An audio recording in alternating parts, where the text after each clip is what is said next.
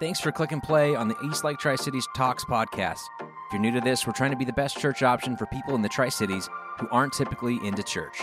We hope today's talk inspires you to take next steps in doing life in the way Jesus modeled and taught. If you're ever interested in being a part of one of our in-person gatherings, they take place every Sunday at the Uptown Theater in Richland. Check the website for current times. And regardless of what you look like, who you voted for, or where your tattoos are, we'd love to have you. But for now, here's our most recent talk. Well, good morning and welcome to Easter. Welcome to Easter Online for those of you watching online or on replay. We're so glad that you're here. Thanks for making it in person for those of you who did that. Easter's always a fun event. I was doing the math this morning. I think this is my 11th Easter message. And I've been a pastor for longer than that, but I was a youth pastor for a while. And when you're a youth pastor, they don't let you anywhere near these sort of things. This is exclusive to being your own boss. And so it's a pleasure to be with you this morning and seeing some familiar faces and not so familiar faces. We're glad that you're here. Easter is an annual reminder for me. It's the same message if you've been coming to East Lake for any length of time. It's the tomb's still empty every single year. It's crazy, and I still talk about it every year. It's really, I highlight this every opportunity that I get to remind you, if you've been coming for any length of time, that this is a celebration. Today's a celebration of an event. It's not a celebration of like a day or something in general. A lot of times, like July 4th, when you think of July 4th, I know it was initiated to be a day to celebrate the signing of the Declaration of Independence, but like it's evolved from that, right? Now it's more like a celebration of America in general. I don't know the last time you went to a barbecue and everybody was like, hey, gather around, we're going to reenact the signing of the Declaration of Independence. And that sounds like a barbecue I don't want to go to. So, but this is different. This is not a celebration of Christianity. This is not, good, every positive thoughts about vibes about Christianity today. This is a celebration of an event and your faith. If you call yourself a Christian, the foundation of your faith is an event. It's not a book. The book came later. The church came later, right? Those two things, the church and the book, evolved because of the event, not the other way around. And that's a critically important thing to think about when it comes to Christianity and what Easter is and what it represents for us. It represents an event that took place that sparked. It was the spark that kind of kicked this whole thing off for us. And that's what events do. Events cause us to kind of have these little phrases that we come up with where we say, I was there. Remember, have you ever been at an event that like is a shared common experience, everybody talks about it, everybody knows about it, and everybody's whatever, and they're like, and you can say, I was there, right? If anybody's ever said, hey, did you hear so-and-so broke up? You're like, I was there when it happened. It's crazy. I was there when they got together. I was there when they broke up. It was amazing. If you've ever been to a sporting event that where you're like, everybody talks about it the next day or even years later, right? You've never met somebody who was at the tip game when Richard Sherman tipped it to Malcolm Smith against the 49ers and won the NFC championship game right back however many years ago that was. You've never met somebody who was there, who you brought that game up and they didn't tell you that they were there. Soon as it gets mentioned, I was there when it happened, right? We're so aggressive with that. Do you remember the Fail Mary game? When we played against Green Bay with the replacement refs and there was an interception in the end zone, but was it really an interception, that sort of thing? I was there. We were there together, man. Maybe not together, but I was in the Hawks Nest. I just wanted you to know that. I was there, and they were not playing any replay. He can vouch for me. No replays on the screen. We're just standing there going, what? Did we win? Did we lose? For about 20 minutes. We just sat there going, and it was awesome, and I was there. It was awesome. So it's the testimony of I was there. And whenever I say that, whenever that game comes up and we get brought up, and this guy knows what I'm talking about. Like you when you say you were there, everybody's like, oh, follow-up questions immediately. What was it like? What did you see? And nobody ever challenges your thoughts on it. Whenever I go, I was there, here's what I saw. From the view of the Hawks Nest, what I saw was nobody was like, that's not true. You're like, whoa, you weren't there. What do you know? I'm not trying to talk you into going to there. It's over and done with. This is not a persuasive sort of piece whatsoever. I'm just simply stating the fact of what happened. I was there. This is where I was sitting. This is what happened. And that's the cool thing about I was there. Now, I say all that because what we have in the Gospels and everything that we know about Easter comes to us from 4 different authors who wrote about it because they were there. That at some point in their life, they got to the spot where they're like, hey, it's been a few years since Jesus was on the scene and doing his thing, and I feel like I just need to leave some sort of a written record about what I saw and what was there. And I was there. I had this privileged opportunity of everybody that existed on any sort of timeline in the universe. I was present and alive during the time of Jesus. I feel like I need to kind of put this down on paper to kind of talk about who he was and what he taught and what we saw. Here's what I saw. Not as a kind of like this is a sell piece. I'm trying to persuade you or talk you into something. That's not necessary. That's not the way to read these gospel stories. The gospel stories focus. This is just people going, here's what I saw. Here's what I saw. Do with it what you want, but here's what I saw.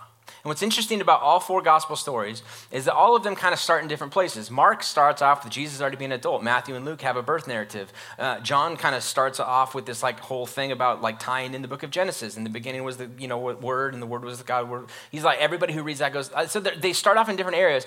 But the flow is, and the pace is fast. And then all of a sudden, when it comes to Holy Week, all of them slow down. It's almost as if they all had the same idea about telling a story, and we're all going to kind of climax in the same spot. This Holy Week leading up to the death, burial, and resurrection of Jesus. That it's always about that, and everything moves fast. And some stories are included in Matthew and Mark, but not in Luke and John, or vice versa, or something like that. But then when it gets to the narrative of Holy Week, they are all in, and they all have very detailed observations. It's like when you tell a story and you get down to the nitty-gritty and you can tell you've got the attention of somebody and you begin to go into details about what happened. That's what happens in Holy Week. And it's almost as if these people are going, I was there. Listen, I was there when all of us disciples were in Galilee. That's where we kind of mostly hung out. I know Jerusalem's kind of the epicenter with the temple, but most of Jesus' ministry is up north in the town of Galilee. And he's like, and some of these disciples, but I was there when in Galilee he decided and verbally communicated to all of us, he wanted to go spend Passover week in Jerusalem, which is not unheard of. It's a common pilgrimage for a lot of people. Jerusalem during that week every year is packed. Tons of people. It's a big festival. It's a big feast. Sometimes you have the obligation, if we haven't been in a few years, we go. It's kind of like going to Disneyland at Christmas. It's great. Like the views are great. The crowds are terrible, right? You have to factor that in. Are you sure you want to go to Jerusalem for Passover? I want to go to Jerusalem for Passover. All right. And he goes, and when we go, here's what I want to do. I want to get a donkey, and I want to ride it in a donkey, which he'd never done this before. And I'm sure these people are going, we traveled everywhere. It's always been on foot. And all of a sudden he wants a donkey. We didn't know what was going on. And then when we got there and we saw what was happening, you see his popularity had kind of grown, and he was, the word was getting around that he was going to show up this week. And all of a sudden crowds begin to line the streets, and they begin to wave palm fronds in the way and lay them down. And they begin to talk about, Hosanna, here he comes in the line of David. Like, all of a sudden they begin to speak as like this king of the Jews, like all this language that felt very, like we felt like something changed in that moment. The temperature on the whole situation went to an 11 in that moment. We realized. And then coming in on a donkey. I get what he was trying to do there. Like a king would come in on this big giant horse that communicates power. He comes in on this pack mule that kind of communicates a sense of humility, not what you'd expect from a king, right?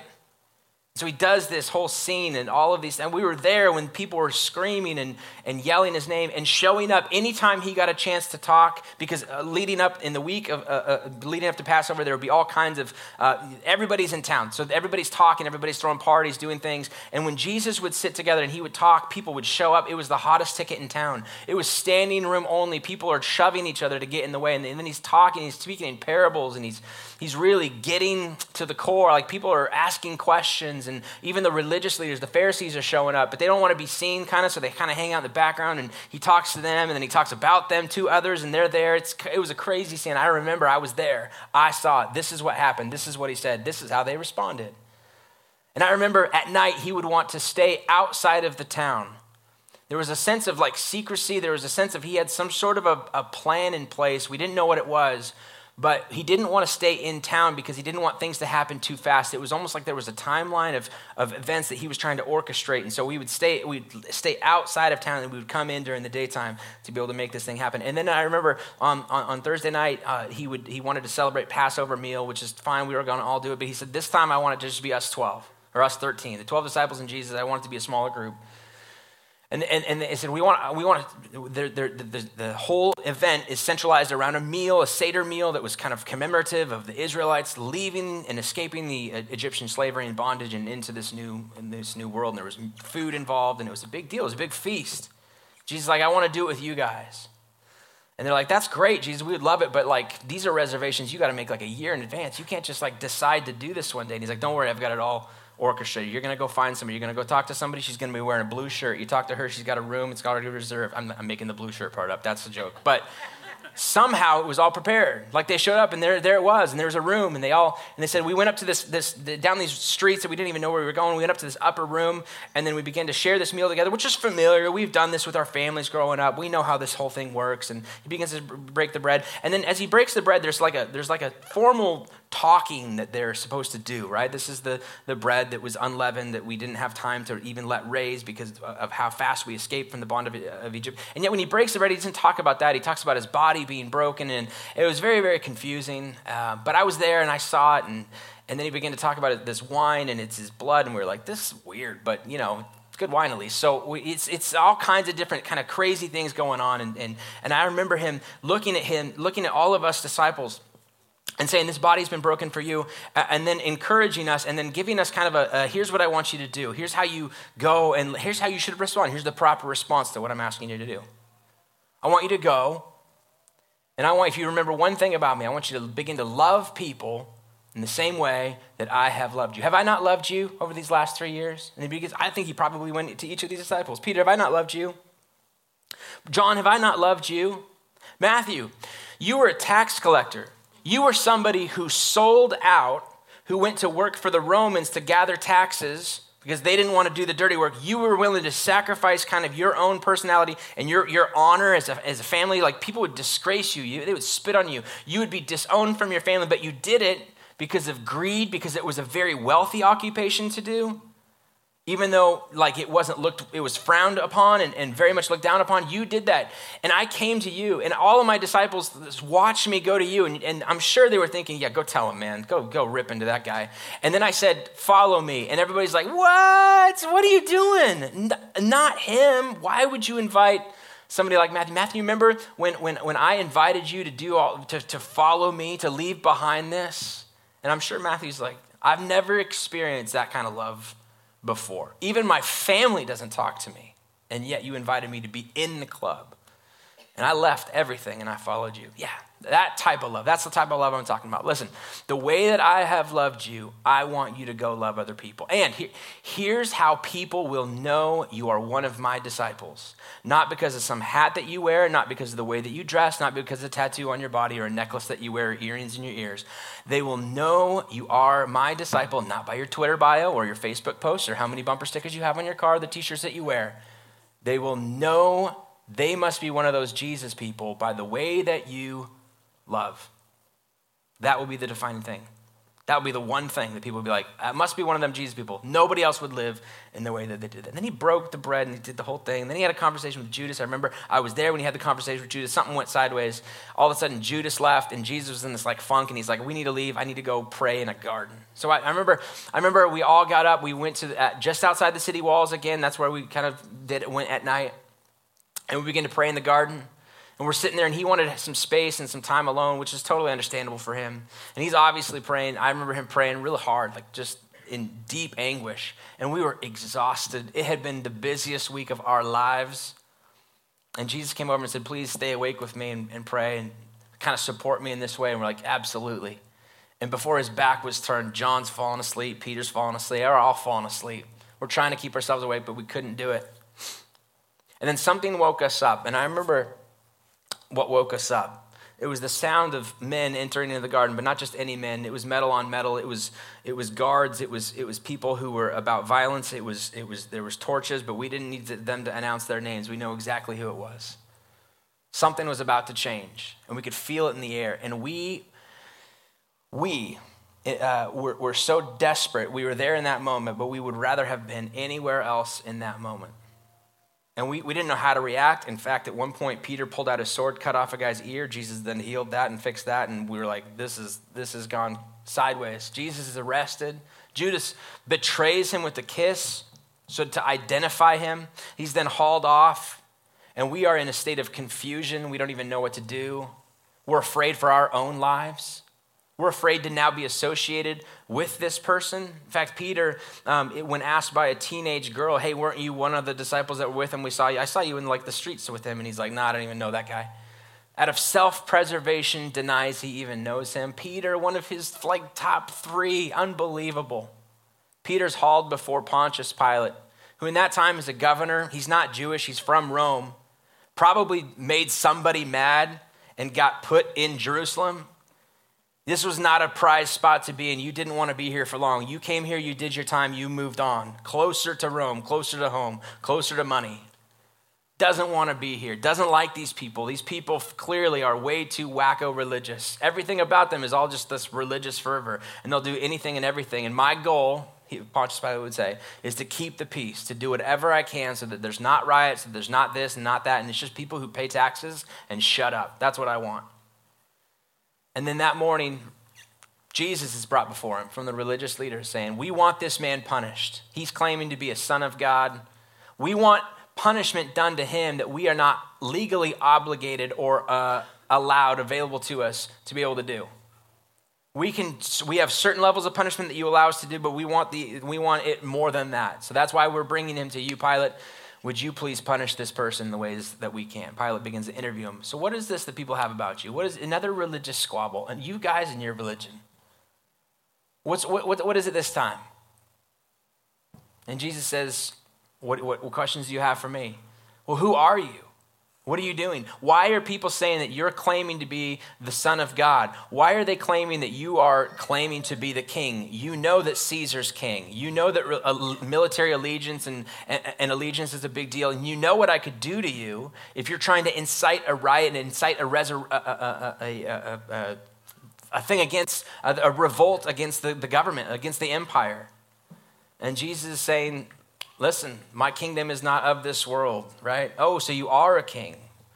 And Jesus says, what you're saying is truth. And then Pilate responds with the infamous question, what even is truth?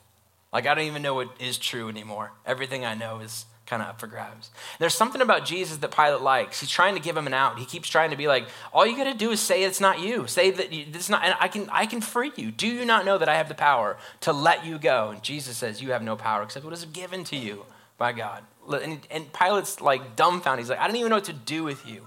He goes in front of the people and says, I find no cause to be able to persecute or punish this man. It seems like he's done nothing. It seems like another religious squabble that you guys need to figure out for yourselves. And then thinking he's going to curry the favor of all the people. How about I do something for you? How about you clearly liked him? You waved palm fronds for him just a few days ago. What if I choose out of my graciousness to release a prisoner to you? And and he says, I'll release Jesus. He's fine, and we can wash. And whatever he did, it's been paid for or whatever, right? And they say, we don't want him. We want Barabbas. Give us an actual criminal. And Pilate's dumbfounded. He's like, I'm giving you this person who seems like a decent guy, and you want somebody who is convicted, a convicted felon back on the streets? What is wrong with you people? That's why I hate it here. I don't understand you guys. It's essentially what's going on with this. And he's like, fine. What do you want me to do with Jesus? And the same people who said, Hosanna, Hosanna, here he comes in the name of the Father, begin to kind of change the tune and this mob mentality. A couple people started off, and then all of a sudden, crucify him. I mean, Pilate can't even believe his ears. I'm sure Jesus' followers can't believe their ears. Are you kidding me? Crucify him? Do you know what crucifixion was reserved for? The worst of the worst. We are going to expose your bodies in the most publicly humiliating manner possible to send a message to everyone else. Don't follow in the footsteps of this person, or this too could end up like you. We'll do it right on the freeway. We'll do it right on the side of the road that you can't miss it when you comes into town. And we leave the bodies decomposing up on those things so that you get a real taste of what happens when you step up against Rome. Don't do it.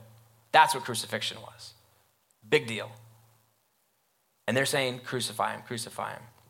And Pilate is like, I don't even know how to handle this. Listen, do whatever you want with him. I wash my hands of this. I don't want anything to do with this. Your blood, or his blood, is on your hands. And then he allows and releases Jesus to be crucified. And he's taken into the courtyard and publicly beaten, publicly whipped within basically an inch of his life. A crown of thorns is put upon his head. He's stripped of his clothes. And then a cross is created for him. And on top of that cross, this is, I always think, a really interesting part of this Easter story. On top of this cross is a little sign that's usually some sort of a message that Rome is trying to communicate to the people. Here's the crimes of this person, in case you were wondering if, you could get away with this, right? And Jesus' crime, the one that's posted on the top, it's just this King of the Jews. And the religious leaders come back to Pilate a little bit later and be like, hey, we saw that you put that sign. His charges was that he was the King of the Jews. We would like for you to change it to this man claimed to be the King of the Jews. And Pilate refuses their offer. No, I've written what I've written. I'm good.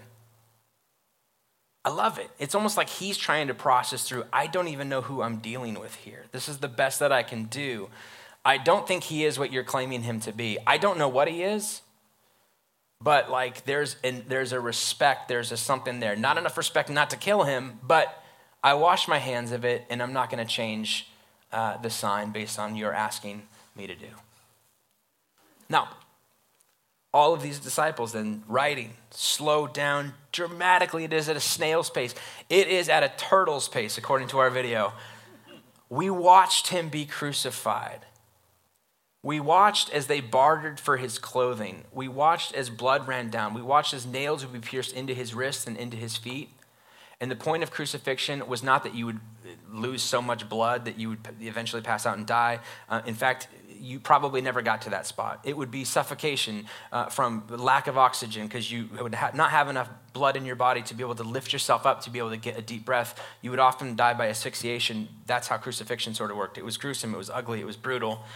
And we watched all of that begin to take place, and it wouldn't be fast, it would be slow. The longer, the better, oftentimes, from the torture standpoint of things. We saw Jesus ask some of his disciples to take care of his mom because he wasn't going to be around to be able to do that. I was there when that happened, right? I remember some of the disciples would say, I saw a man named Nicodemus, who we knew to be like this civil leader, political leader, and there was kind of rumors that he was a Jesus follower, but he never did it publicly. It was always very, very secret. And in that moment, he cashed in some favors. He went to Pilate directly and called in a favor, a political favor. Can I please bury my Savior? Oh, you're one of the Jesus guys. Yes. I know it's been kind of secret. I've been kind of keeping it hush. But in this moment, I would like to kind of cash in whatever chips that I have. I would like to ask a favor. According to my tradition that I come from, the moment life leaves a body, you need to get it into the ground as soon as possible. To leave it out exposed to the elements would be against our tradition. So I'm asking for a favor to be able to do this. Must have had some sort of influence with Pilate. Pilate allows him, gives him the green light to be able to do so. And it says that then Nicodemus, and I don't know if him personally, but we watched as either he personally or him and friends begin to peel Jesus' body off of this, off of it, and then haul it away and wrap it up, but loosely. And the time was not on their side. It was almost in the evening, and we all know Friday night, that's when Sabbath starts, and you're not supposed to be able to do work at that time. So they just rushed him into this family tomb that was kind of nearby. We didn't really know where it was, but something cut into the cave or a natural cave or something like that in this family tomb. And then we watched as they kicked away the brace that was holding this big giant stone, and it fell into place, forever sealing this tomb. And it was the most eventful 24 hours of our life. Jesus' disciples would say, and we have in all four Gospels, we were there. This is what we saw. The craziest 24 hours that we had. We know exactly where we were when it dawned on us, the reality that it sounds like and it looks like and it feels like it's over. Because Jesus did the one thing you weren't supposed to do as a Messiah. Die. He broke the only rule. There's only one rule. Don't die. No matter how bad things get, you're a Messiah. You're working some angle. Something, somehow, some way is going to come through. Listen, the Matrix would have sucked if Neo died, right? You don't die when you're the Messiah. And they're watching him going, even up to the last moment, probably even as he's dying on the cross and everything's happening in the blood, and even as the spear goes into his side and what comes out, it's blood and water, not just blood, but water as well, showing that the body decomposition has already begun to take place. These people were professional killers. This is what they knew how to do this. This was not an accident. Jesus was not hanging on by a hair of his life. He was almost dead, but not quite dead. That was kind of a big thing that kind of came out. No, these were men who were so good at their job of and so demanded of that if they had killed somebody who found out later that he hadn't really been killed and he was actually alive, they would have lost their life. Their lives were on the line. They would make sure he was good and dead. That is absolutely true. And we saw all of this happen. And in that moment, we thought, it's over. We lost. We're on the losing team. We wasted 3 years of our life. We invested everything we knew into this relationship and into this thing. And now it's just nothing. And we're dealing with the disappointment. We're dealing with disillusionment. If you've ever thought something, if you thought this job is going great, this relationship, we love each other. Actually, right? And you're like, what?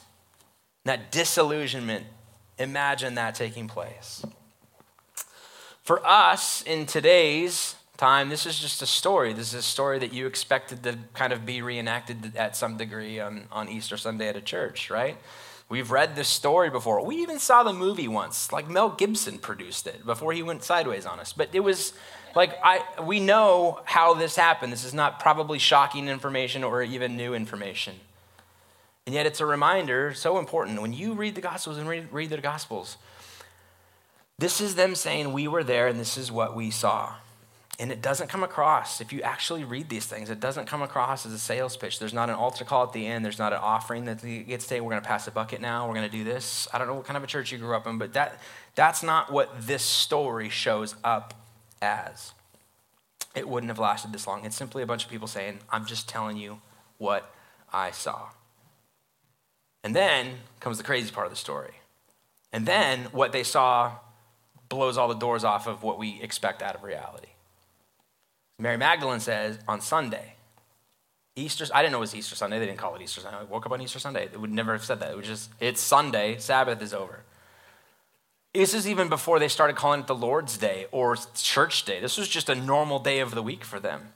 On the day that wasn't Sabbath, I got up in the morning and I went out to where that I knew the tomb was. And it doesn't say why Mary Magdalene went. I don't think it was because she's like, today's the day, right? I don't think she was expecting anything. She's not over there counting down from 10 at sunrise going 10, 9, right?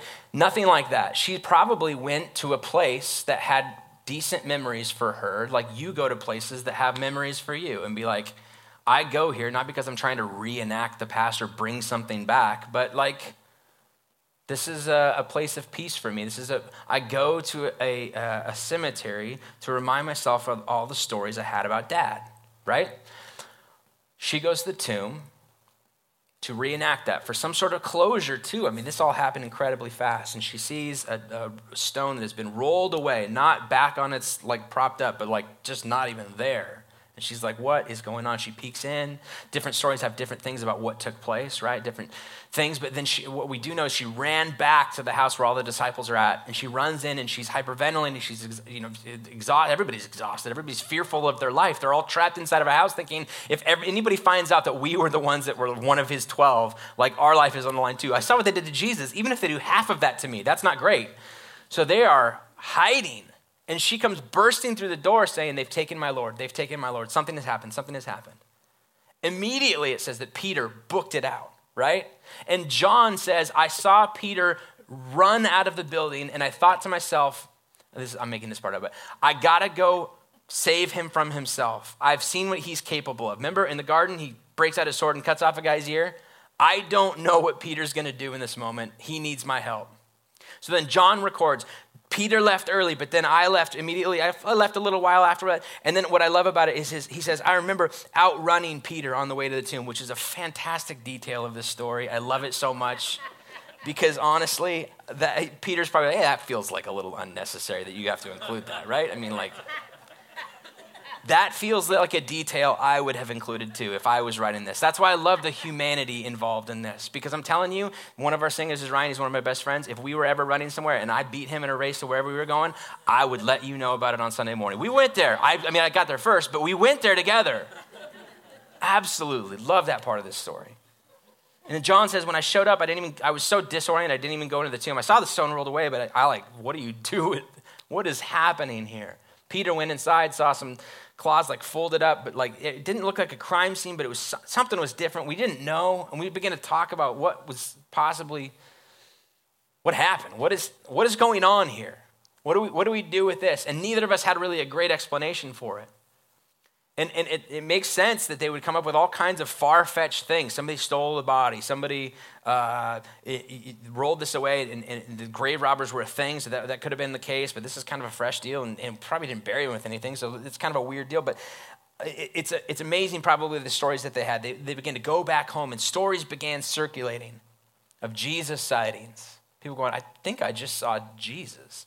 I ran into somebody who said they saw Jesus, and all of a sudden these things, and the words came out and began to be impossible. That's impossible. That's impossible. It is impossible. I mean, like, everyone that you've ever known who has died has stayed dead. That's true for them too. They're not like suckers who would fall for this so easy. That's a very conceited concept. Well, they're dumb, but like we are so smart. Like, they were just as smart. Everybody that they'd known had always stayed dead. So then when these rumors start coming out, he's not dead anymore, it's not surprising that they would go, that's not it. That's got to be something else. There's other things that would make more sense than that. Arthur Conan Doyle, the guy who wrote Sherlock Holmes, put in the mouth of Sherlock Holmes, when you have eliminated the impossible, whatever remains, however improbable, must be the truth. They were going through improbable hypotheses, but that makes way more sense than the impossible situation. But eventually, too many stories begin coming out. We've seen him. He appeared here, he talked to here, he showed up here, he showed up here. One person specifically, his name is Thomas. I love him. He's like, this sounds great, guys. I mean, listen. I understand. I want him to be alive too. But that's just not reality. He's using he's coming at it from a very reasoned approach. People who die stay dead. I would have to put my fingers in the holes of his hands and the holes of his feet in order for me to believe. I don't care who you bring in front of me to be like, I saw him too. I don't know him. I don't know her. Why would I believe them? And it says, the story says that in the middle of this room, as they're all there, Jesus eventually shows up. There's a crazy story about him like walking through the door or walls or something. You got to read it for yourself. That's in your own time. But all of a sudden, however he gets there, Jesus is on the scene.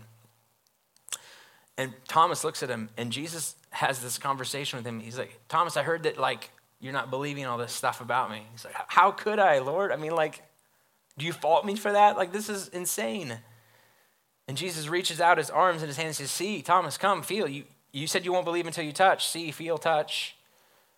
And Thomas's only response, and I imagine I don't know how long the period of time is between him being there and this happening, sees, feels, touches, talks, and goes, his only response is, my Lord and my God. My Lord and my God. What do you do when you come and have an encounter with a Jesus, a resurrected Savior, somebody who beats death, who beats the thing that nobody else beats, and changes the whole game and changes everything about it, and then provides some sort of a hope for life beyond this life? You look at it and you go, my Lord and my God. What else could we say in this? And Matthew then, Jesus' disciple, who's the tax collector, the one who was shown an incredible amount of love, was probably, and one of the most detailed, when you read Matthew's story, I think they put it up front because of the detail and the authenticity of somebody who like did taxes and did money and all of the details. He was a details-oriented guy. And they put it at the front of the gospel stories. It says, I was there when Jesus gathered us all back together on the top of a mountain. This is when he's now appeared to quite a few people. And he told us, I want you to tell everybody who will listen. I want you to tell them everything that you know about me. Tell everyone who will listen what it is that you have seen.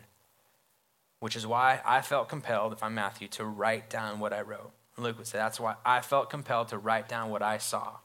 And Luke and Mark and John, here's what we saw. Here's what we saw. I'm not trying to persuade you. It's not a sales job. It's not anything else. I'm just telling you what it is that we experienced and how we responded to it. Do with it what you will. Maybe we wipe our hands of it and say, I don't even know how to respond. What is truth anymore? Or maybe we look at it and we go like Thomas, we go, my Lord and my God. But the invitation at Easter and every Easter is to celebrate an event that we actually believe happened, that took place, that changes the game for us from a cosmic standpoint, that God, the thing that may or may not exist out there, made himself known in the presence of a person showed up and invited us into a new way of seeing and doing life. And the invitation still stands to us today. May we see with fresh eyes 4 individuals who simply told this story in this way to say, here is what we saw, do with it what you will. May we be the type of people who respond. So, we're going to receive communion now. It's kind of a sacrament of our church and the church and churches across America and across international lines and across the world and through the centuries have celebrated 2 things. Baptism and communion together is a way of reenacting this, both dying to Christ and dying to our old self and rising to new life in him through baptism, and then also remembering and never forgetting the sacrifice that was made in his presence in this world. So I'm going to invite, we've got a couple communion services that are going to come up to the front. We're going to have 2 stations on either side. There's a lot of people here today, and so this might take a little while. Just trust me, stick with it. It's going to be fantastic. You're invited but not obligated to at any point during the next song. Slip out of your seat, make your way to the front, grab one of those little cups. There's a little wafer on top. Good luck getting that wrapper off on top. I know it's hard. It's a challenge. I got faith in you. And there's some juice to be able to kind of, again, do exactly as the disciples did. He said in that evening, do this in remembrance of me. And the churches said, yes, sir, we'd do it. We're going to make it happen. So we're receiving communion. And if you want, you're welcome to just obviously stay in your seat and reflect on the music. I will come up at the very end and do a dismissal. But would you stand real quick? We're going to pray. Father, our prayer is, 1, we are so incredibly thankful and grateful for people like Matthew, Mark, Luke, and John who wrote what they saw, simply telling the story. And then thousands of years later, people like us gathering in a church to figure out what we're going to do with it. That we hear it, we respond, and we are given the opportunity to engage with this, for you to stir our hearts to be like, what if this is real? What if this was true? What if Jesus was who he said he was? What if the game is changed? What if everything I know is now a little bit different? And I'm required or expected or have the opportunity to look through things through the lens of Jesus. And what if I respond to that invitation to have my life marked by him through the way that I love and engage in the world? And God, give us wisdom to know what we are called, what you're stirring in our hearts to do with this, and the courage to do something about it. In your name, amen. Thanks again for listening. If you've got more questions about the church or community group options for connecting with East Lakers outside of Sunday mornings, I'd encourage you to check out our website, eastlaketricities.com, or better yet, download our app by searching East Lake Tri-Cities in your favorite app store.